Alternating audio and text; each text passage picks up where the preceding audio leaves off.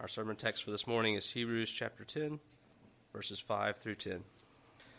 Therefore, when he came into the world, he said, Sacrifice and offering you did not desire, but a body you have prepared for me.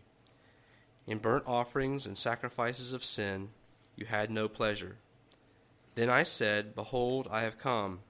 In the volume of the book it is written of me, to do your will, O God. Previously saying, Sacrifice and offering, burnt offerings and offerings for sin you did not desire, nor had pleasure in them, which are offered according to the law. Then he said, Behold, I have come to do your will, O God. He takes away the first, that he may establish the second. By that will we have been sanctified through the offering of the body of Jesus Christ once for all. Let's pray. O Lord our God, we do thank you for the perfect sacrifice. We thank you for the Lord Jesus Christ, our Savior. Oh God, we do pray that you would help us to see more of the greatness of your work of salvation. We pray, Lord, that you would help us to see more of our need of that salvation.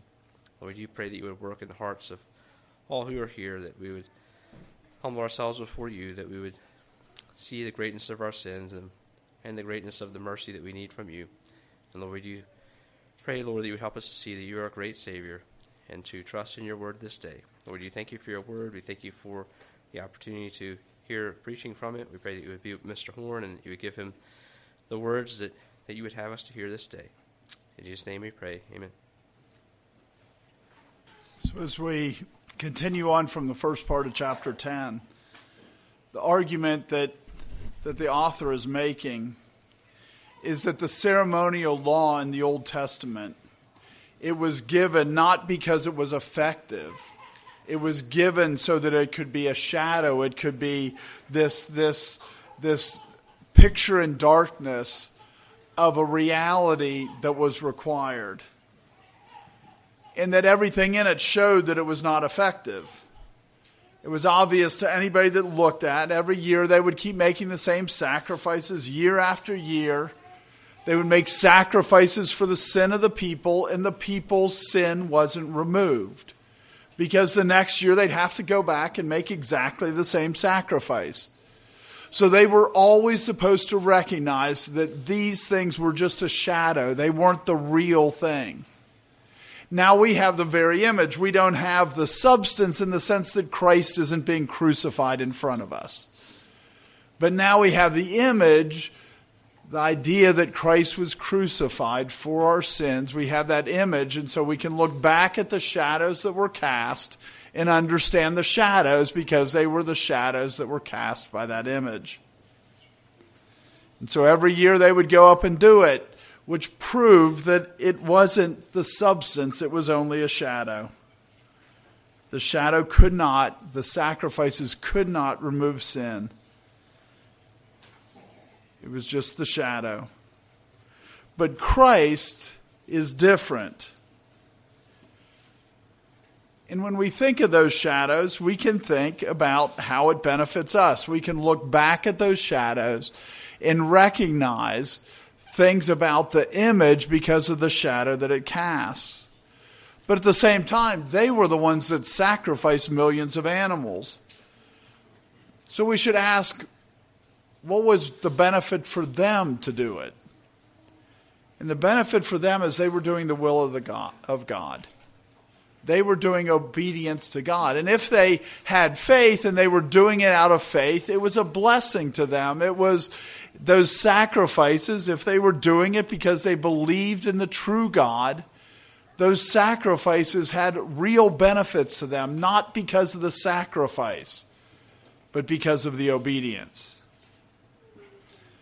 It's really important to recognize that what God always wanted was obedience. Deuteronomy 5:28 and 29 says, Then the Lord heard the voice of your words when you spoke to me. And the Lord said to me, I have heard the voice of the words of this people, which they have spoken to you. They are right in all that they have spoken. Oh, that they had such a heart in them that they would fear me and always keep all my commandments, that it might be well with them and with their children forever. When they go up on Mount Sinai, and the elders go up with Nadab and Abihu, and in Aaron, and they go up and they see God. They say, we don't want God. And God's response is, that's right, they don't want God. But I wish I had a people who wanted me.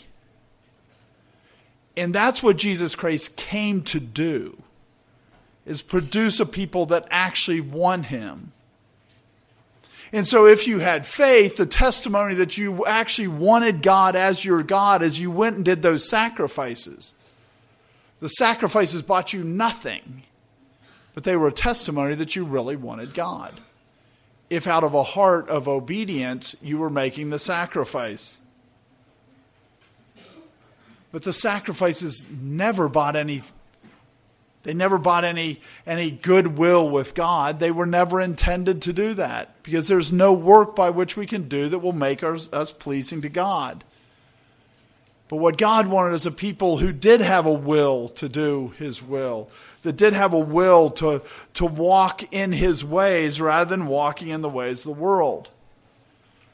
So since no one wanted to do the will of God, right, as Paul quotes in Romans, that there is none righteous, no, not one. Jesus Christ had to take on flesh. He had to become incarnate so that there would be one that would do the will of the Father. Because all the rest of us were rebels that refused to do the will of the Father. And so without him taking on flesh, without him joining us, without him partaking of the same flesh that has the same requirements of the law, he couldn't redeem the flesh. So the sacrifice of bulls and goats were never sufficient, because we're not a goat, we're not bulls. But Christ had to take on flesh. He had to become like us so that his sacrifice could be sufficient, because God could finally find one that would actually do his will. And then he joins us to him, the one who did the will of the Father, so that we can join him and do the will of the Father. Because while we are never made right by our works, when Christ saves us, he came to produce a people who desired to obey him, who desired to do his will. That's why Christ came, and he didn't fail. He was successful. By doing the will of the Father, he produced a people that would be sanctified to do the will of the Father. And that's what this week's passage is about. So verses 5 through 7. Therefore, when he came into the world, he said, sacrifice and offering you do not desire, but a body you have prepared for me. In burnt offerings and sacrifices for sin you had no pleasure. Then I said, behold, I have come. In the volume of the book it is written of me to do your will, O God. Now it starts with therefore, so it's good to look at the immediate context. The immediate context is what I've just been talking about in verse 4. For it is not possible that the blood of bulls and goats could take away sins. And it's important to recognize what the takeaway sins are, because in the church, most people think of taking away sins as not taking away sin. It means overlooking sins, forgetting sins, closing your eyes to sin. That's not why Christ came. Christ came to destroy the works of the devil. He came to take away sin. And so if somebody says they're a Christian, their sin isn't taken away, they don't know Christ. Because that's not what Christ came for, to make you comfortable in your sin. He came to take away your sin. And he was not a failure like the bulls and goats. He succeeds in what he came to do. He will take away your sins. He will sanctify everyone who he receives. And again, that sanctification can never pay and cause us to be made right with God. But those who are right with God, they are sanctified.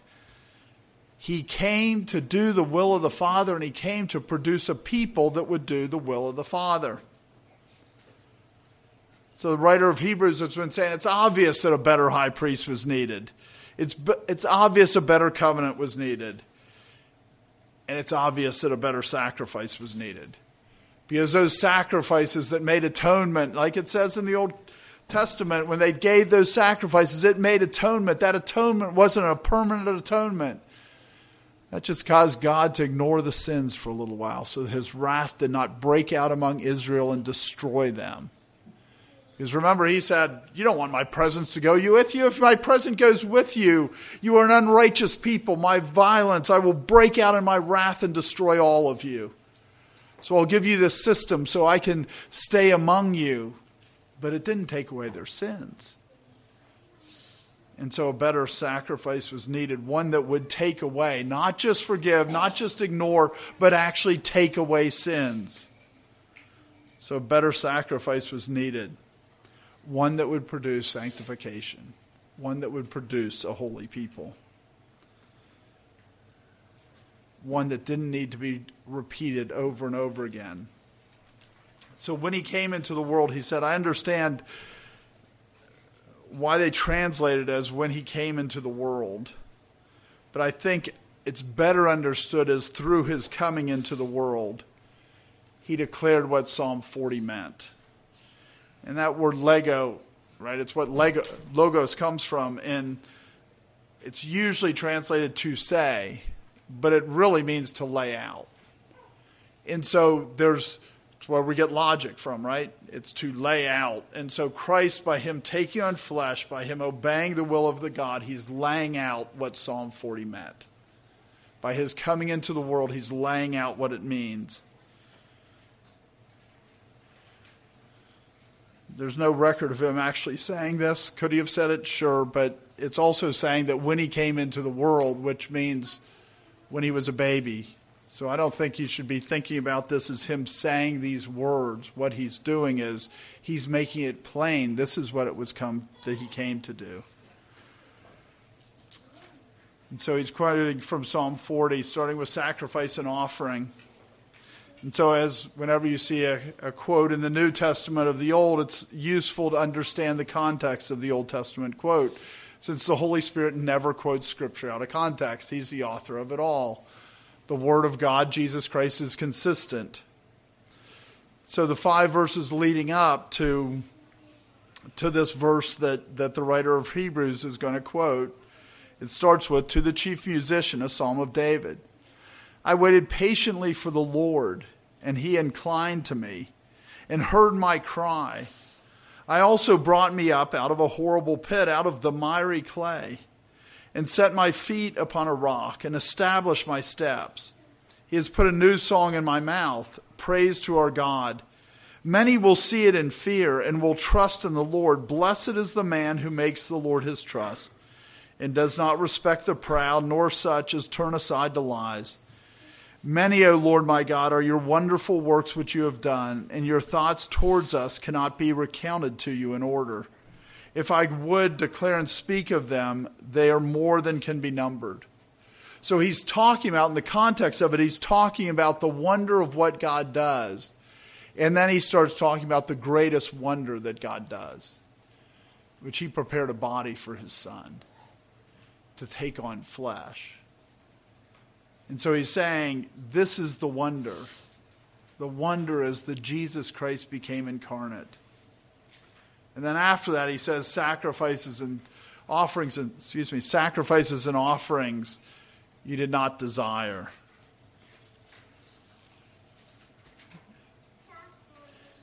Sacrifices are those things that are required where blood is shed. And that obviously goes away with Christ. But offerings are like donations and gifts.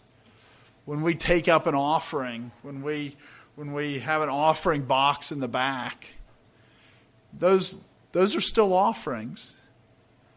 But God's saying offerings he did not desire. 2 Corinthians 9:7 says, so let each one give as he purposes in his heart, not grudgingly or of necessity, for God loves a cheerful giver. So how does God love a cheerful giver if he doesn't desire you to give? You have to understand what he means. What the writer of Hebrews is saying in this quote about sacrifices, and that he did not desire sacrifices and offerings. He commanded them. So did he want them? Yes. He says, like in Exodus 29, along with a lot of other places that we've seen in going through Exodus and Leviticus, a bunch of other verses. say something similar to, and you shall burn the whole ram on the altar. It is a burnt offering to the Lord. It is a sweet aroma, an offering made by fire to the Lord. God says he likes the offerings, that they're a sweet aroma, that he likes the smell of them.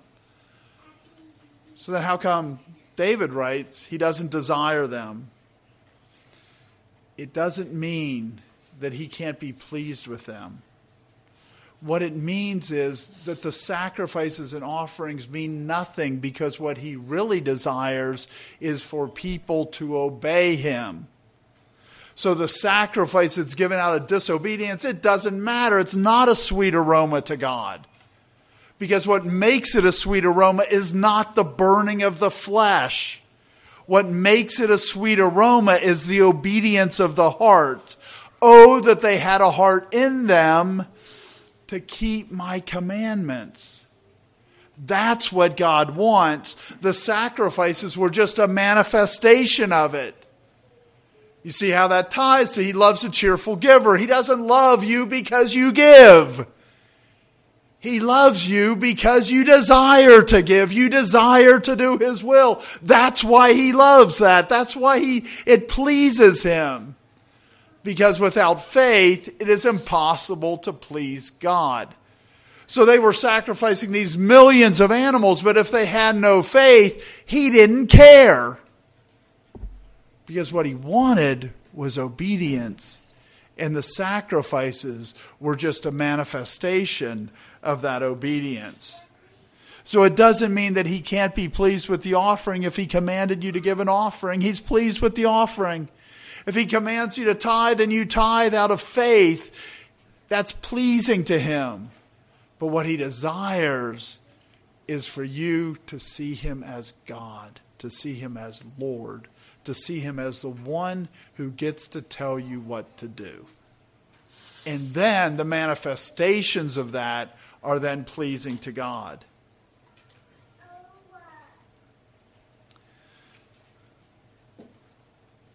So his will was always for obedience and not sacrifice. So then he says, but a body you have prepared for me. And this is, if you go back and read Psalm 40, verse 7, that's not what it says in our translation. But he's quoting from the Septuagint, which is really interesting when you think about him quoting from the Septuagint. The Septuagint was translated by a bunch of rabbis from Hebrew to Greek around 230 to 250, somewhere in there, BC. And yet, these unbelieving, because there's no evidence that they were believers, these unbelieving Jews are all translating this, and they translate it, it's much more literally, my ears you have opened. But they translate it not as my ears you have opened, but they translate it, but a body you have prepared for me. And so the writer of Hebrews is quoting a translation that is completely accurate and not a great translation. Where we would go, oh yeah, you don't want to use something like the New Living Translation, that's just a paraphrase. He's actually quoting from what's essentially a paraphrase. It seems most likely that they recognize that Psalm 40 was a Messianic psalm. That's very clear from the context of it. And the words are such that you could translate it, but it would be, it's Hebrew's hard to translate because it's more these pictures than it is the literal filling in of words like we expect from Greek or from English. But you could translate it, but a body you have prepared for me. But it's because you're pulling in a whole bunch of context to say this is the right translation. But the writer of Hebrews grabs it and says, yeah, this is the right translation. Even though it's a paraphrase, even as there's no way you can say it's a literal translation. But they end up translating it to the correct meaning, and they quote that this is about the fact that God had to prepare a body, that Christ had to become incarnate so that our sins could be taken away. You know, my ears you have opened, you could think of that and go, well, God is saying that He opened David's ears to recognize that sacrifices weren't needed, which David clearly understood that this wasn't about the sacrifices. But the writer of Hebrews' whole argument is based on this idea of, but a body you have prepared for me. And so he's using this quote and saying, this is correct. This is the right interpretation of that passage.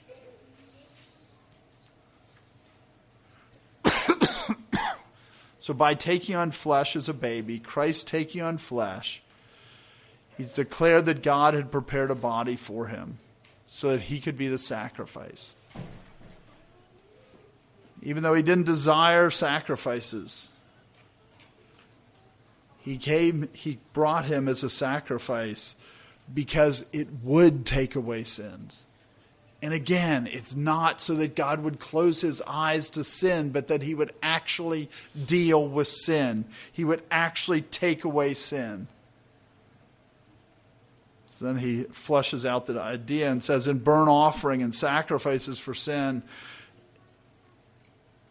why did he command these things if he didn't desire them? But those things were necessary because of sin.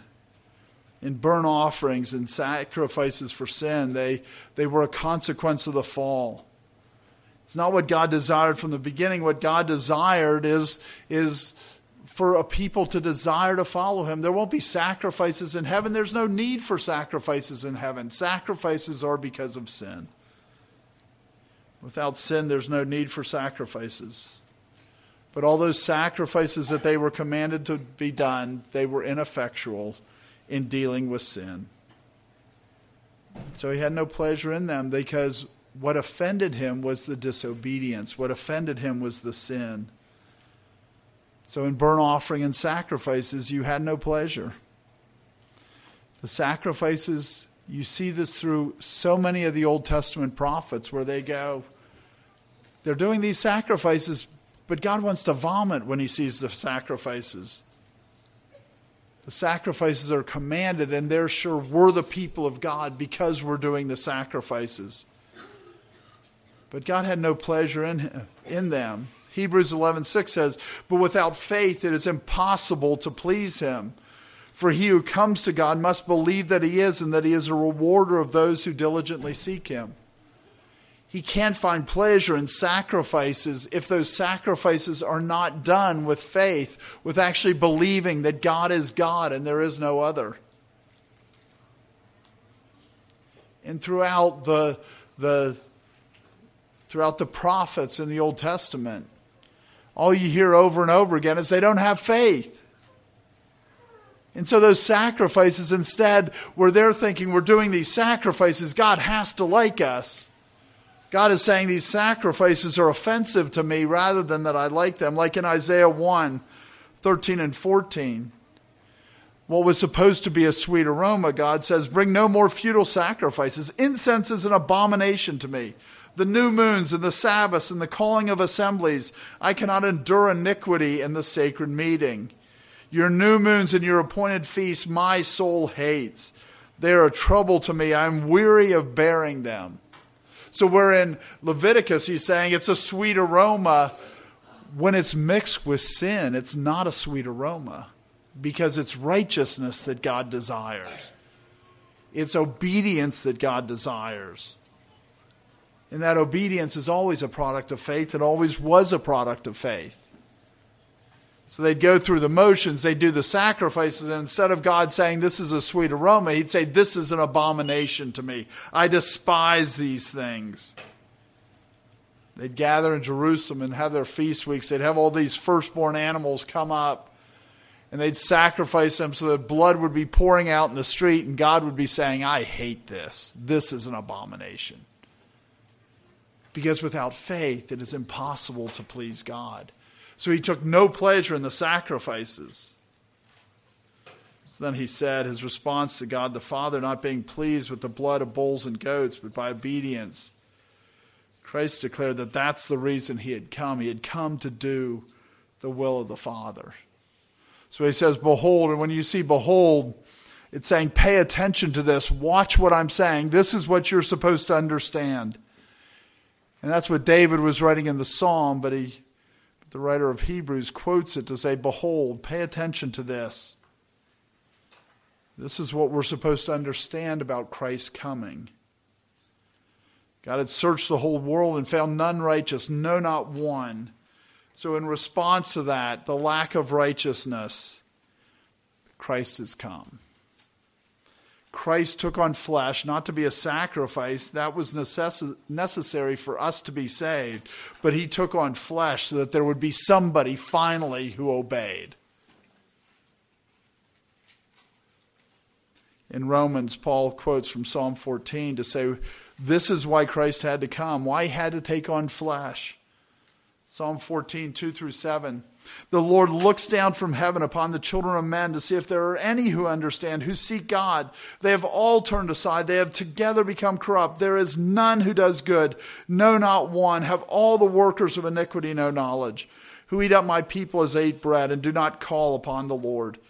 There they are in great fear, for the God is with the generation of the righteous. You shame the counsel of the poor, but the Lord is his refuge. Oh, that the salvation of Israel would come out of Zion. When the Lord brings back the captivity of his people, let Jacob rejoice and Israel be glad. He looked around and found none that was righteous, and so there had to be a righteous one. That's why Christ took on flesh. Behold, I took on flesh to do the will of the Father. Took on flesh. He became man. And he goes, look, in the volume of the book, Israel never understood this. Because they always thought that they were right with God. They always thought that they were fine. They always thought as they're going to kill Christ, they're going, this is so Israel will survive. This is so we'll remain the people of God. We're going to kill the Son of God. Even when Jesus says, the parable of the landowner that says, so if he sends the son and they kill the son, what will happen? It will be taken away and given to another. Well, no, we'll kill the son because that's how we'll keep being the people of God. That's what Israel said, but all of the Old Testament, in the volume of the book, throughout the Old Testament, starting from Exodus 24, where they said, oh, we'll do everything you command, and then they immediately make the golden calf. They always said that they were righteous because of their sacrifices. And Christ says, everything said that there had to be one who would obey. There had to be. The whole book, all of the Old Testament is written of me. It's about Christ. Because Israel never understood that they had to obey God. That it was about obedience. They swore they would do it. They received judgment for not doing it. But they always said the sacrifices will be sufficient. But behold, I have come to do your will. As you drop that paraphrase or that parenthesis about in the volume of the book, it is written of me. That's why Christ came. Christ came to do the will of God the Father because no one ever had. No one ever had. And someone had to do it or there would never be righteous people in the world. Christ came to do the will of the Father. And then he ends up with saying, oh God, God the Son is speaking to God the Father, declaring, this is why I came. I came to do your will. What God always desired was a people who would do his will, and Christ is the first one who comes and truly does his will. And we see that at the end of his testimony when he's about to be arrested, tried and crucified. In Luke 22, 41 and 42. It says, and he was withdrawn from them about a stone's throw, and he knelt down and prayed, saying, Father, if it is your will, take this cup away from me. Nevertheless, not my will, but yours be done. That's the testimony of the life of Christ, is he said, I came to do your will.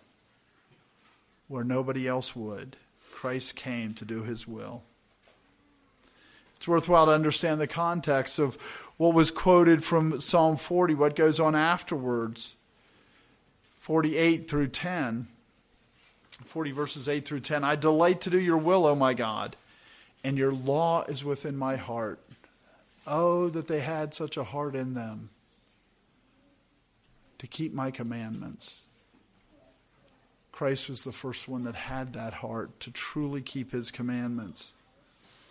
I have proclaimed the good news of righteousness in the great assembly. Indeed, I do not restrain my lips, O Lord. You yourselves know I have not hidden your righteousness within my heart.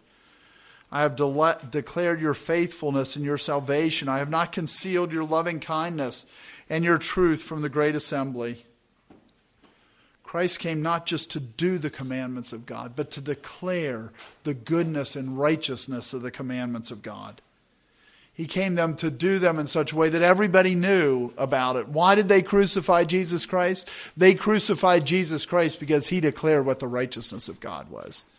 And they hated the righteousness of God. That's why they put him to death. He didn't just come to do the will of the Father. He came to make the will of the Father known. Which is why Israel, it's why the Jews put him to death. It's why all the unsaved hate him. They're not special. All the unsaved hate God because he is righteous. And they hate Christ because he declares the righteousness of God. So that's why they insisted on killing him. If you do not desire righteousness, if you don't have a heart to follow after God, don't think you do anything else if Christ was here other than crucify him, just like the Jews did. Because that's exactly what you would do. Because you either have a heart to obey yourself or you have a heart to obey God. And you only have a heart to obey God because Jesus Christ took on flesh and did the will of the Father so that we can join him and do the will of the Father. Verses 8 and 9. Previously saying, sacrifice and offering, burnt offerings and offering for sin you did not desire, nor had pleasure in them, which are offered according to the law. Then he said, behold, I have come to do your will, O God. He takes away the first, that he may establish the second. So previously saying, having said, the word translated previously is stronger than just what happened before. It's saying, like, to make this more prominent, to make it more obvious why Jesus took on the flesh before he inhabited the body that was prepared for him. God made it clear that the reason for the sacrifices were not to take away sin. They were not because that's what God wanted. It was to testify that a better sacrifice was needed, a holy sacrifice. And so he repeats it, and this is one of the ways that, I think, and a lot of other people think, that the book of Hebrews is probably somebody that was written by taking notes from a sermon of Paul, because this reads very much like a sermon where you read the verse and then you kind of explain the verse, which is exactly what the writer of Hebrews is doing here. He read it and then he says, okay, here's what it means. Sacrifice and offerings, burnt offerings. He starts to talk about it and says, God didn't desire these things. He took no pleasure in them. Which leaves you the question, if he took no pleasure in them, if he didn't desire them, why were they in the law? If God didn't want them, why did he command them? Those things were offered according to the law. So if they're offered according to the law, why doesn't he desire them? And it's important to understand this principle, because I've gone through a lot of other countries. And a lot of other countries, in the churches in other countries, everybody goes, you can't eat pork. It's really common. Really super common, especially the more charismatic they are. They go, pork's sinful to eat. Because they think that God commanded you not to eat pork because somehow it was pleasing to him for you not to eat pork. Of course, he didn't care if Noah ate pork. And so all of a sudden, people are taking this and coming up with these doctrines that they don't understand. What he wanted was obedience. One of the easiest meats to get is pork. So what does he say? You can't have pork. Will you obey me or will you eat pork? Because it was about obedience, not about the animal. He didn't give those commandments so that people would not eat lobster and would only eat flounder. That's not why he gave those commandments. He gave those commandments to see if they had a heart of obedience. But instead of seeing that they had a heart of obedience, what they said is, we've done this, so that makes us righteous. They switched what was a testimony of righteousness by faith, and they made it works-based righteousness, which is why the Jews were so confident they were the people of God. Because they said, God has to accept our works. He has to desire these things. That's why he commanded them. But he put them in the law so they could say, what is God worth to me? What is obedience to God worth? Will I give up an easy source of food? Or will I instead say, I care more about the things of the world? So the people who look at those laws and they say, those laws were given because God doesn't want you to eat pork. That's ridiculous. That's completely misunderstanding why Jesus Christ came. Those laws were given where they had to sacrifice an animal that opened the womb of their cow. They had to sacrifice it. That's a big deal. That's a lot of potential wealth that you're killing. But the question is, where do you trust your provisions coming from? Is it coming from God or is it coming from the world? And so obedience to that is saying, I trust God. The sacrifice was not about that God wanted the smell of that animal. What he wanted was the obedience. So they were offered according to the law. The law was given so that people could say, do I love God more than the things of this world? And they switched it to, God has to be pleased with me because I'm giving up things of this world. That's not what pleases God. You cannot buy your way into heaven. That's what Israel thought they could do. They could buy their way into heaven with bulls and goats. God says, I want a people who will obey me and keep my commandments always. That's what God desires.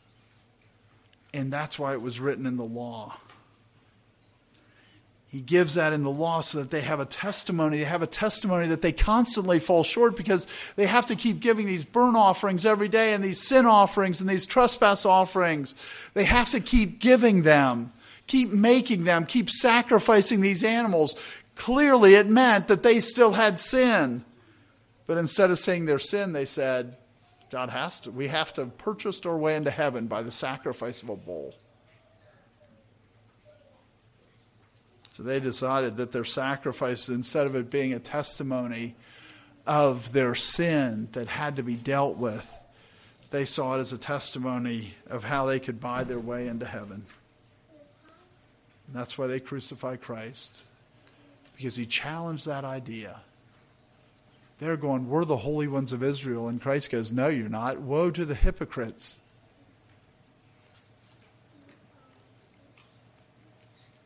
So then he said, he's taking the flow of the psalm and saying that they should have recognized that the sacrifices would be ending.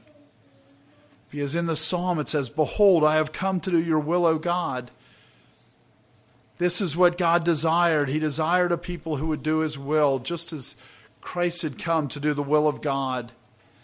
And by doing his will, he took away the first. The first is the sacrifice. So he takes away the whole sacrificial system, which never produced obedience.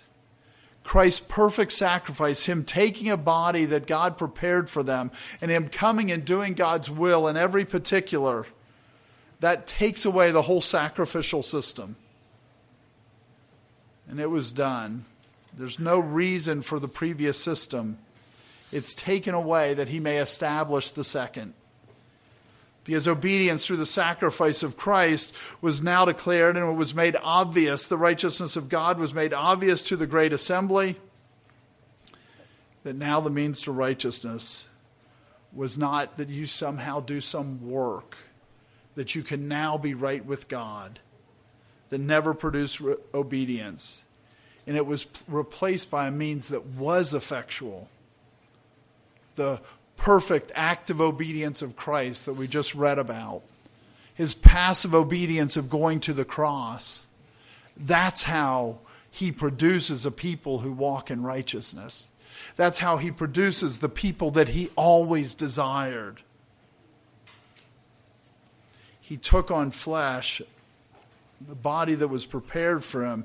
And in that flesh, with all the temptations of the flesh, with all the difficulties in the world, he came and he did the will of the Father. His act of obedience is what sanctifies us.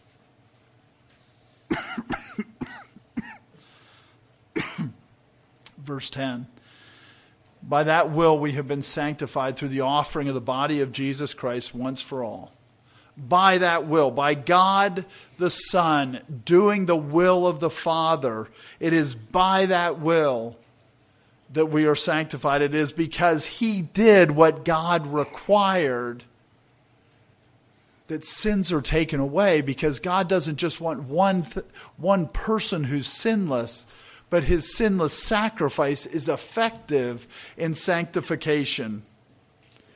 His sacrifice was not like the sacrifice of bulls and goats, where the sacrifice of bulls and goats, the person was left just as sinful as they were before they took it up to Jerusalem and slit its throat and poured out the blood and anointed the horns of the altar with the blood. They would walk away and they would be exactly as sinful as they were when they came. That's not true with the sacrifice of Christ. If Christ was sacrificed for you, he does take away sin. That's what he came to do, to take away sin. That's why he did the will of the Father.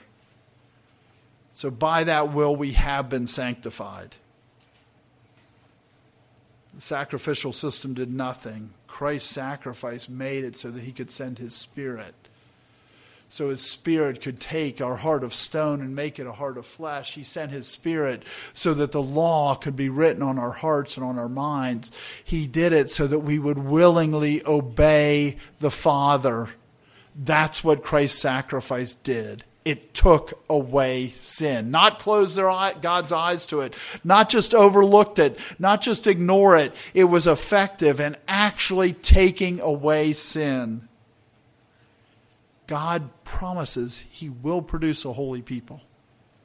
He will produce a people. He came to produce a people that would worship God in spirit and in truth. He came to produce a people that were different than the Jews, that were just doing a form, thinking that that form would make them right with God. He comes in substance, and in his substance, he takes away sin, not like the blood of bulls and goats. When you have faith in Christ and his sacrifice, he cleanses you. And yes, we still need to be cleansed. Yes, he's still working on us. But it's to deny the efficacy of Christ to say that belief does not result in circumcision of the heart, does not result in a turning away from sin. Christ came to do it, and if he does not take away your sin when you believe, he is no different than the blood of bulls and goats. And his sacrifice was acceptable to God. It was pleasing to God. So we have been sanctified. The blood of bulls and goats didn't take away sin, but the blood of Jesus Christ does. We are made holy, and not just in some theoretical, rhetorical sense, where the words used, where they have a form of godliness but deny the power thereof. That was Israel. That's what bulls and goats produced. Christ produces real holiness. He produces real separation from the world. He produces real victory over sin. He produces real slaves of righteousness. This is his sacrifice. He came to do the will of the Father so that we would do the will of the Father, and he will not fail in what he came to do. So Christ's sacrifice is effectual to produce what God always desired, to have a people that had a heart in them to keep his commandments. That's what he desired, and that's what Christ produces through his crucifixion, through his sacrifice.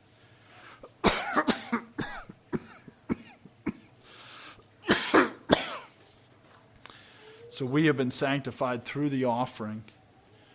Through the gift that God the Son made to God the Father, we're sanctified. That Jesus Christ chose to go to the cross as an offering to the Father so that we could be a people that are cleansed of our sin. We could be a people where God is taking our sins away from us. Through the offering of the body of Jesus Christ, that body that God prepared for him, that he took on through his incarnation, he can sanctify our flesh. He can sanctify our minds. He can sanctify our hearts because he became like us. The sacrifice of bulls and goats were not pleasing to God. Isaiah 53, yet it pleased the Lord to bruise him. He has put him to grief. When you make his soul an offering for sin, he shall see his seed. He shall prolong his days, and the pleasure of the Lord shall prosper in his hand. What's the pleasure of the Lord? To have a people who have a heart to obey him and to keep his commandments. That's what's pleasing to God. And that's what prospers at the hand of Christ. That's why it pleased the Lord to bruise him. It would be effective to produce what pleases God, which is obedience out of faith. Obedience out of a heart to serve God. The pleasure of the Lord will prosper at the hand of Christ. He will produce a sanctified people. And so his sacrifice is not like the blood of bulls and goats that had to be sacrificed year after year after year. His sacrifice is once and for all. Because God said, I want someone who do my will. And Christ took on flesh to do the will of the Father so that we do the will of the Father. Let me give you some applications. The first is the obvious one. God desires obedience and not sacrifice. When we think of God desiring sacrifice, as was common until Christ come, they all acted like all their God really wanted was to smell burning flesh. Burning flesh is a picture of hell. God will smell enough burning flesh that's pleasing to him. It's a picture of hell. They believed in works-based righteousness. That was what they were paying for their salvation. But it's important for us to recognize that the church today isn't that far off from that. Look at how many people look at somebody who has, you look at somebody like, I'm drawing a blank on his name. Keep thinking Doug Wilson. It's not Doug Wilson. Rick Warren. That Rick Warren, he goes, I baptize 16,000 people every year. And people go, oh, that's an amazing man of God. You understand when you say that, and when the church widely says that, it believes in works-based righteousness. That's a testimony of belief in works-based righteousness. That you're made right by your sacrifices. Or the person who goes, he goes to a missionary. He goes to Africa and he's lived in Africa for 30 years. This is a man of God. Look at what he's given up. That's belief in works-based righteousness. There's the people who go into the temple when Christ is there and they're carrying in their gold coins and they throw their gold coins into the coffer. And then a widow comes and she throws in 2 mites. And Christ says the widow, what she gave is far greater than what they gave. There's no way we can judge whether a sacrifice is pleasing to God or not. But the church exalts these people saying, that must be a man of God. And what they really believe in is works-based righteousness. The work that you're expected to do is the work that God gives you to do. And that's what's pleasing to God. Is you do the work you're supposed to do. In some people, that work might be almost nothing. It might be the 2 mites that get thrown into the coffer. And somebody else might be throwing in 1 gold piece and he should be throwing in 20. And God goes, that's not a man of faith. That person who threw in the 2 mites, that's a man of faith. Don't believe in works-based righteousness. Be faithful to do the work God has given you to do. Be faithful to use your talents. Be faithful to use the things that God has entrusted to you. And don't think, look, somebody else, look at all they did. They must be faithful. That's not a testimony of faithfulness. The high priest did all kinds of sacrifices, and they had no faith. God doesn't care about what you produce. What God cares about is whether you're being faithful to Him and obeying Him and using the things that He has given you the way you should be using it. He's not saying you're great in the kingdom of heaven if you've baptized all these people. The greatest in the kingdom of heaven is the person who serves the best, who takes what they have and uses what they have, not to bring honor and glory to themselves, but to bring honor and glory to God.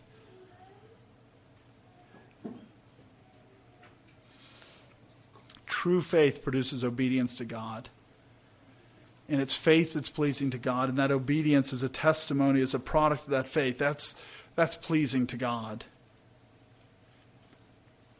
We're supposed to not focus on what the results are. What we're supposed to focus on is walking by faith rather than by sight. The faithful person is the person who gets up in the morning and says, what should I do today? What would God have me to do today to redeem the time?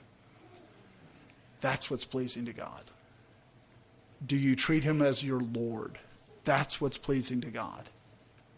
Not what you produce, because to some He gives increase, to some He doesn't give the same increase. It's God that gives the increase. What's pleasing to God is not what increase He gives you. What's pleasing to God is your faithfulness in what He has given and entrusted to you. Another application, we're saved to obedience. The sacrifices and offerings are not what God desires. What God desires is for each of us to have faith, to trust His commandments. Even when they don't seem to make sense, even when according to the wisdom of the world they're insane, they're contrary to what will work. There's people who tithe to feel better about themselves. That's no more pleasing to God than any of the offerings in the Old Testament, which God found to be a horrible stench rather than a pleasing aroma. The pleasing aroma comes through faith. We have to recognize that the church doesn't need the tithes any more than God needed the burnt ox. He's got the cattle on 1,000 hills. He can provide some other way. He doesn't need your tithes. You're not getting right with God by tithing. God doesn't need your money. He has plenty of money. He gives you the opportunity to give money so that you see whether you trust the world or whether you trust God, whether you have faith and walk by it or whether you only walk by sight. That's what giving money is about. It's not like God needs the money. He doesn't need the money. He's God. He can make it whenever He wants to. But it's so even in the offerings now, the offerings haven't changed. The offerings are still about obedience. The person who comes and they go, I'm going to tithe, and they give 2%, but that 2% is $1 million. Well, who cares? They're still in disobedience. But the other person who all they do is they can come and give $5 because all they make in a week is $50 or whatever. God still says, that's pleasing to me. The issue is the obedience, not the money. God can always produce money someplace else. We're saved to obedience. The sacrifice and offerings, those are testimony of the obedience. They are not the end that God wants. The end that God wants is walking by faith. Another application, Christ's sacrifice was effectual. His obedience to the will of the Father produces in those who have faith a real obedience. The millions of animals sacrificed for those 1,400 years of the tabernacle and temples, none of them were effective in removing sin. But Christ's obedience was effective. By that will, we are sanctified. And so when we look at ourselves and we see ourselves turning from sin, when we see ourselves, the power of sin broken in our lives, we're never to look at ourselves. What we're supposed to say is that's what Christ's obedience to God produced. Because it's by that will, by His doing the will of the Father, that's how we are sanctified. By His obedience to God, we become obedient to God. His sacrifice produced what God wanted. a people that had a heart in him to always keep his commandments. The last application I have is we need to realize how serious the apostasy is.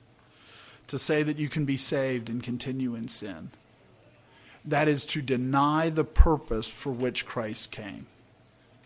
Christ came to take away sin.